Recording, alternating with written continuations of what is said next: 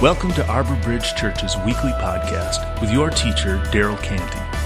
Arbor Bridge Church exists to bridge the gospel and our community by connecting people to Jesus and each other. Visit us online at arborbridgechurch.com.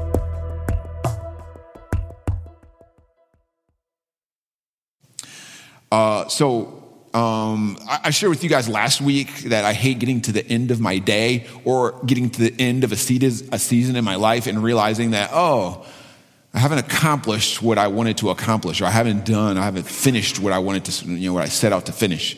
I've shared with many of you guys before, this is one of my favorite stories, but I've shared with many of you guys before that Bronnie Ware is an Australian nurse who spends much of her time taking care of people in the last 12 weeks of their life. And she found, in her interaction, that people would often have the same epiphanies at the end of their life. They realize at the end of their lives, they often realize the same things. And so she recorded these things and put them in. They're the basis for her book, Top 5 Regrets of the Dying. Great book. I wanted to highlight two of the 5 that she talks about in there. So first, I've talked with you about before. First regret of the dying is working too much. Bronnie says this. This is a quote from her. She says, "This came from every male patient that I nursed. They missed their children's youth and their partner's companionship. All of the men I nursed deeply regretted spending so much of their lives on the treadmill of a work existence." And obviously, I love this. I love her. I love her quotes. I love her book. I love all the ideas. And even though I know this,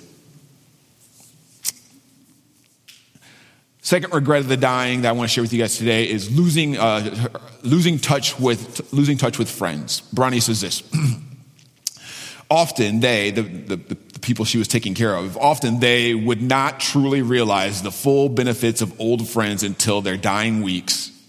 Many become so caught up in their own lives that they had let golden friendships slip by over the years. There were many deep regrets about not giving friendships the time and effort they deserved. Everyone misses their friends when they are dying. It's great quote.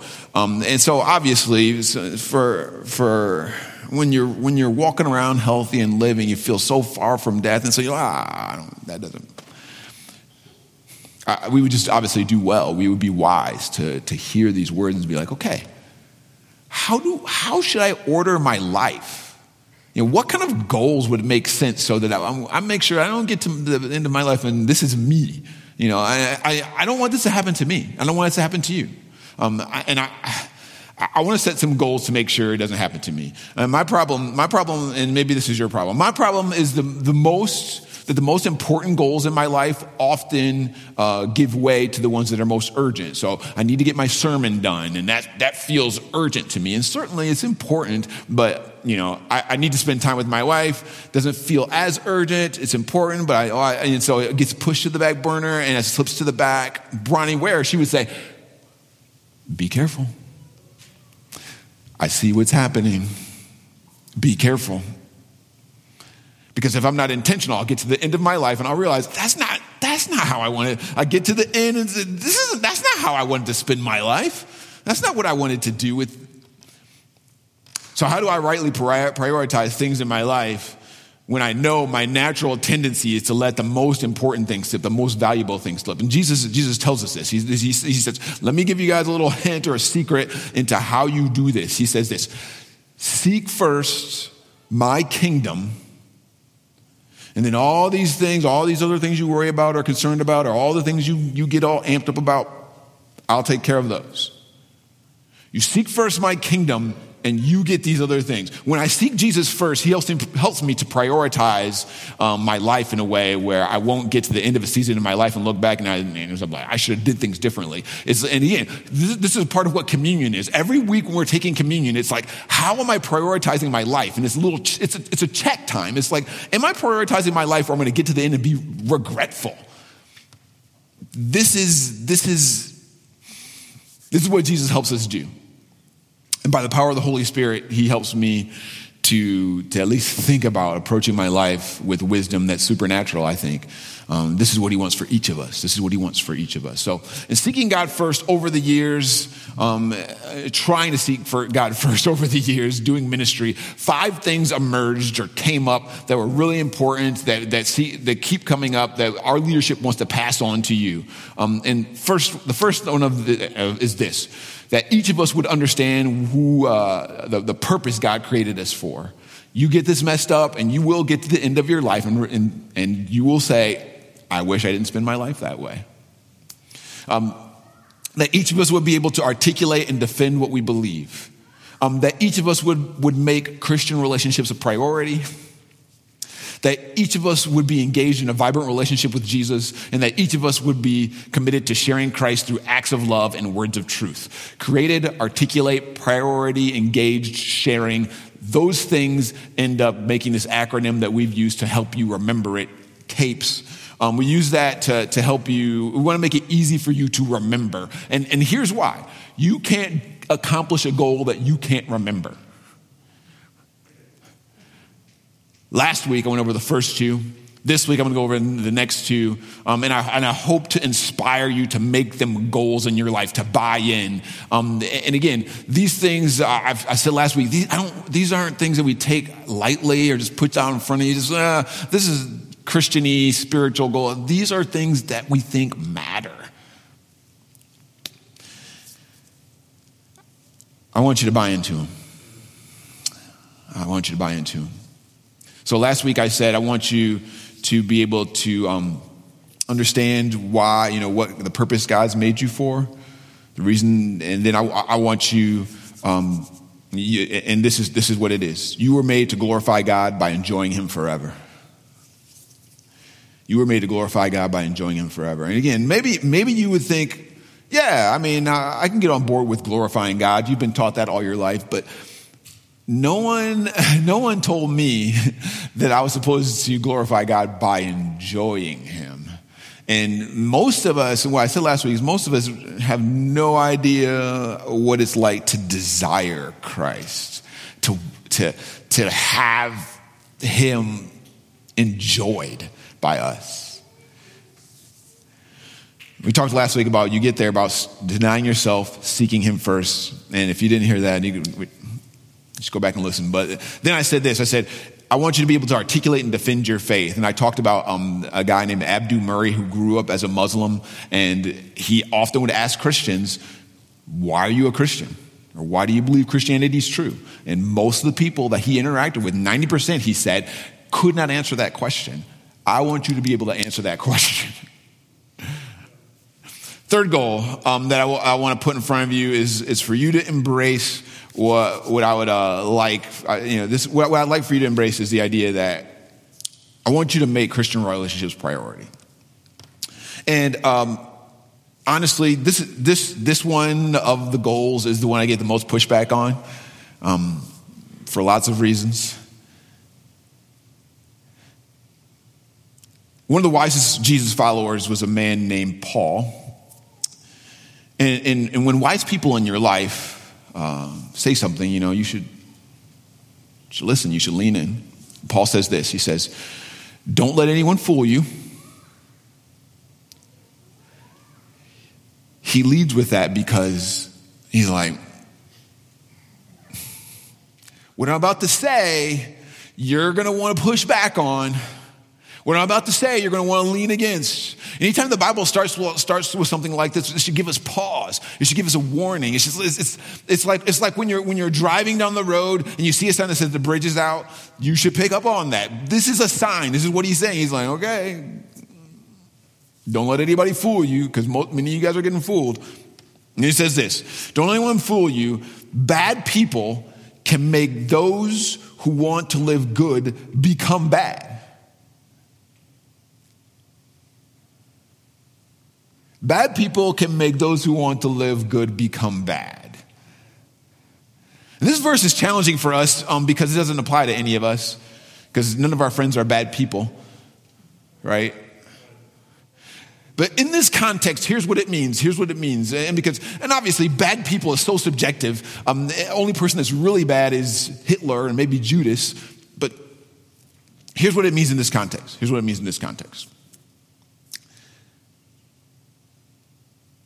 People who don't uphold the same morals as Christ.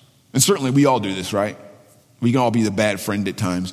Paul is saying, don't spend the bulk of your time with people who are not about obeying Christ. And as wise as Paul is, he's just riffing on a quote from another guy, arguably the wisest person who ever lived, a man named Solomon. And this is what Solomon says. He says, be friends with those who are wise and you will become wise. Choose fools to be your friends and you will have trouble. And again, in this context, a fool is just a person who's choosing sin over God. Or is like, I'm not about doing those things. And some of you know that Solomon may have been speaking from experience when he wrote this. Because he married many people who did not worship God or worship God and other gods. And this is what it says. When Solomon was old, his wives turned his heart away to follow other gods.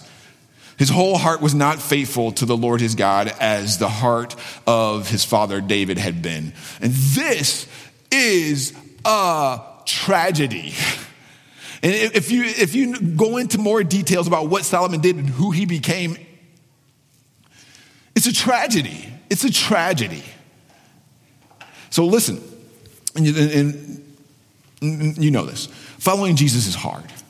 It's hard. If we want to do it well, we all need to surround ourselves with others who want to be about that business. And again, and you guys, Olympics are about to start. Olympians, elite athletes, always surround themselves with other elite athletes. There's been a fair amount of research into this, guys. The first major study of how we're influenced socially was conducted by Nicholas Christakis and James Fowler. And they studied things like obesity and overeating. And here's what they found. They found that if you surround yourself with folks who overeat, you're more likely to overeat, right? Like when you get together with your people and they're all overeating, and you're more likely to do that. Which, that makes sense. Over time, it makes sense. They studied smoking. They found if your friends smoke, you're 61% more likely to be a smoker yourself. They studied happiness. They found that if you surround yourself with people who are happy, the chances of you being happy go up. Which again, that makes sense. That makes sense. So let me say this to you. If you're content to surround yourself with people who are casual about following Jesus, then you should not be surprised if one day you wake up and you're casual about following Jesus.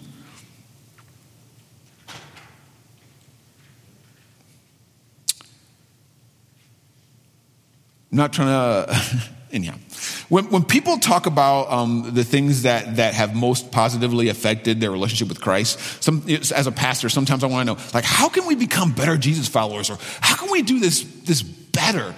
When people talk about how they've best followed Jesus or best learned to follow the Lord, or times when they've been felt closest to the Lord, they always talk about relationships. They always talk about being with people. They're like, that one time when I was living with these guys, or this one time when I was in this discipling relationship with this person, they always talk about relationships. They always do.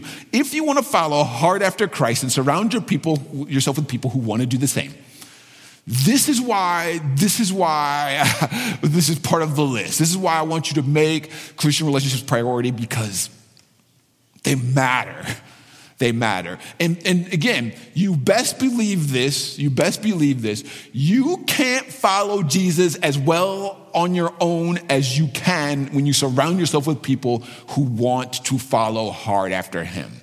And in our culture, that we don't believe that. People don't believe that. People don't accept that. They're like, I could be just as good a Christian on my own. No, you cannot.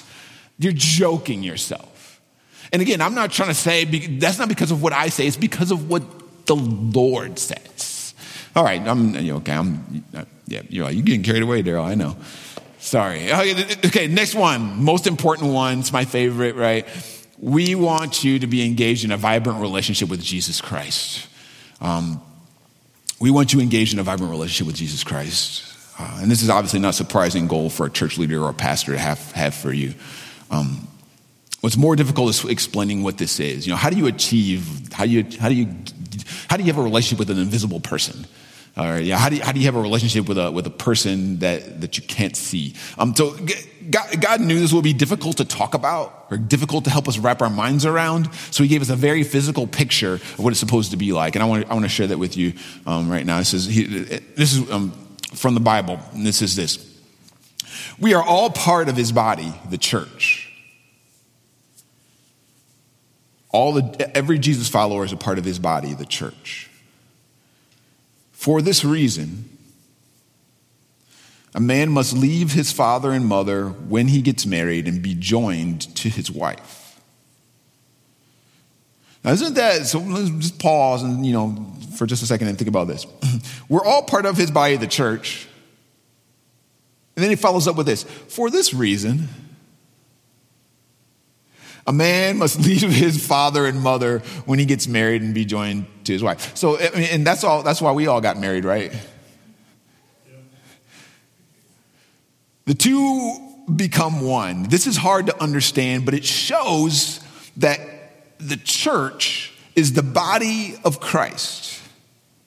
Here's another version of the same, because again, it's hard to wrap your mind around. It says this. That's how husbands ought to love their wives in the same way as they do their own bodies. Anyone who loves his wife loves himself. No one ever hates his own body, but feeds it and takes care of it, just like Christ does for the church, because we are parts of his body.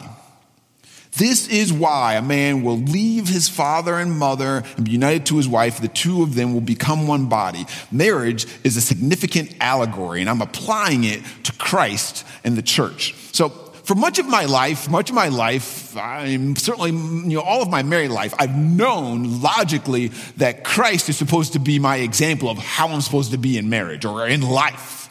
Christ is supposed to be my example of, what my marriage should be like or who I should be in marriage. But what I didn't understand is this. What I didn't understand or I didn't think very much about is this. While Christ and the church reflects to me what my marriage should be like, I didn't realize that how I acted in marriage should reflect back what the relationship between Christ and his church should be like, which is logical, right? What Christ is should be what I should be in marriage, but what I am in marriage should look like what Christ is to the church.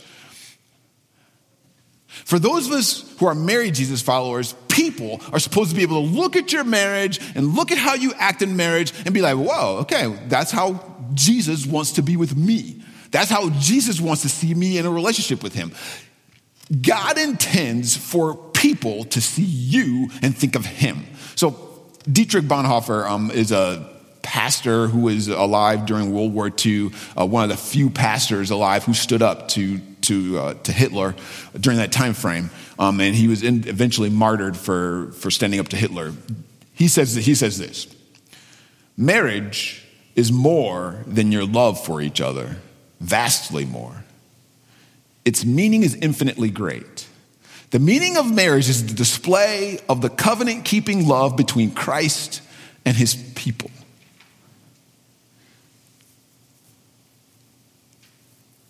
Did you know that? Do you think of your marriage like that? If you're married, if you want to be married, you think, you know what? I want to get married so I can display the covenant-keeping love between Christ and his people. So think of the best marriage that you've seen or marriage that you're part of or marriage that you dreamed about. And that level of companionship and relationship is what Christ wants it to look like between you and him. That is what I want it to look like between you and him. That may take time and that may take us to, walking through different steps together, but that is my goal. And maybe you don't even know how to dream about getting to a goal like that. That's okay. All I want you to do is say, okay, Daryl, I'll make that my goal. I'll make that my goal. Here's how God, often top level, here's how God achieves it. He descends to us, right? This is what Christmas is all about. He descends to us. He comes down to us. He stoops down to be able to interact with us. And you understand this idea. You've seen adults who want to interact with children, adults who really want to connect with a child. What do? They stoop right? They stoop, they get low, so they can look in their eyes and see their face. And this is what the Lord does for us. He stoops. He gets down to us. God comes to us through his word and through history. He comes to us in Jesus Christ and his teaching in the cross so that you know how much he loves you. He wasn't content to stay far away. He speaks through drama and music and mountains and skies and intelligence and strength and speed and creativity. But again, through his word, he makes who he is clear. He speaks to us, and he's speaking through his, in his speaking, he makes it comes alive through the Holy Spirit to every Jesus follower. And again, sounds super fancy and spiritual, but the Spirit does most of the work. He's taken an initiative to have a relationship with us. And so we respond to his communications to us with prayers of our own.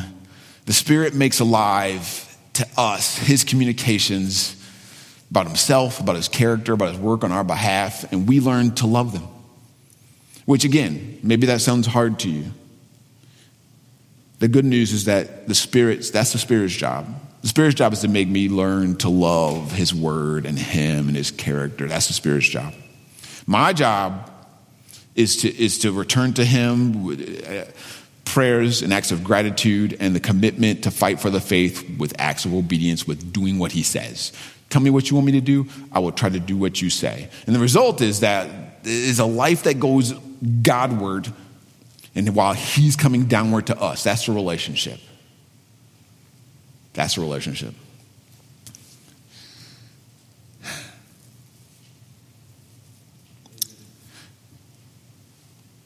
Listen. Communion's a time each week where we bring those two goals together. We're reminded that these Christian relationships that we share together are a priority. They make us a family. They make us a body. We're reminded that Christ's love for us that he demonstrated on the cross. So on the night of Jesus' death, in several different ways, Jesus reminded them, of his new command. He says this. Jesus is telling them, listen, guys, I want you to love me. And then he says this. He says, I want you guys to love me, which is not a surprise. And then he says, if you love me, keep my commandments. If you love me, do what I say. And I'm sure all of them are like, oh yeah, Jesus, yeah, totally. We're going to do what you say. And then he says this, my new command is this, love one another. Love one another. Obviously, those two goals mentioned are what my goals were today that I talked to you about. They're based on those two ideas.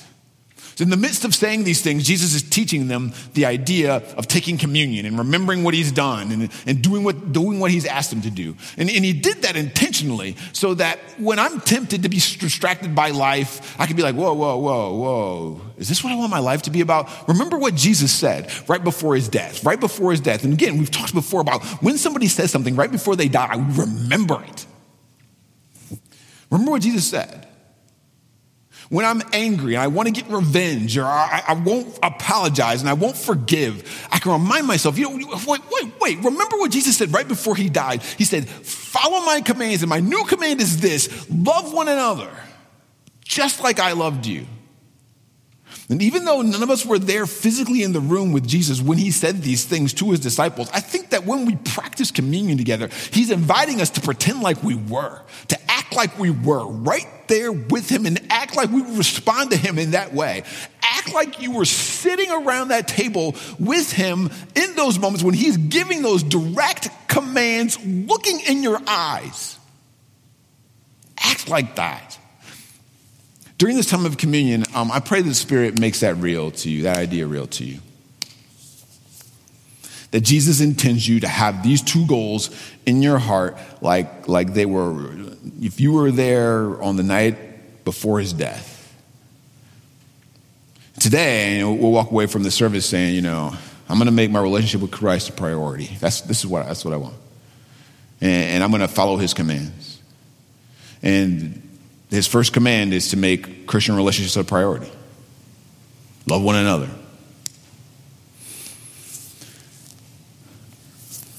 Let me pray for us that we'll be able to do that.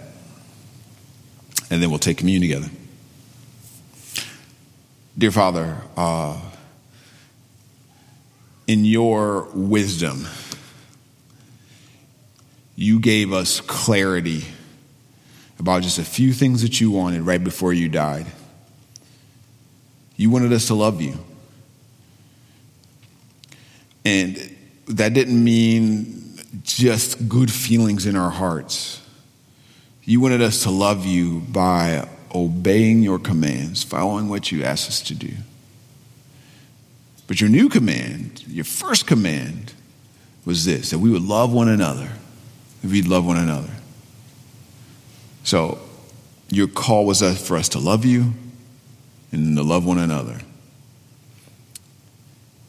I pray that today, even if it's weird or whack to people, they feel like I don't really want to make these things my goals. I pray that you would challenge our church family to push past that, push past the weirdness or being uncomfortable, and decide that we want to make your goals our goals. We want to seek your kingdom first. If we do that, we can be confident that we won't get to the end of the day or a week or the end of our lives and say, man, I wish it didn't go that way. We want to trust you to take care of all the things that we seem to be most concerned about, that feel most urgent, and do what's most important. And there's absolutely nothing more important than Jesus Christ in our lives. First.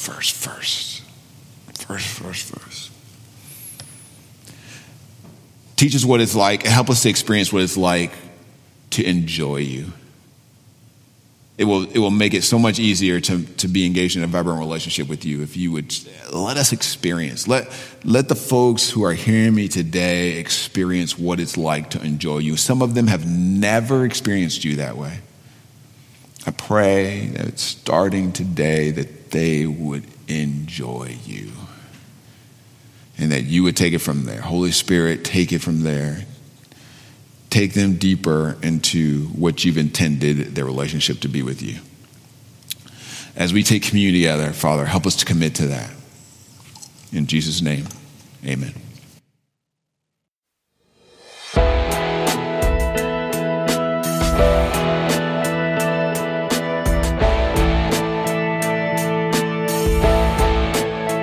Thank you for listening.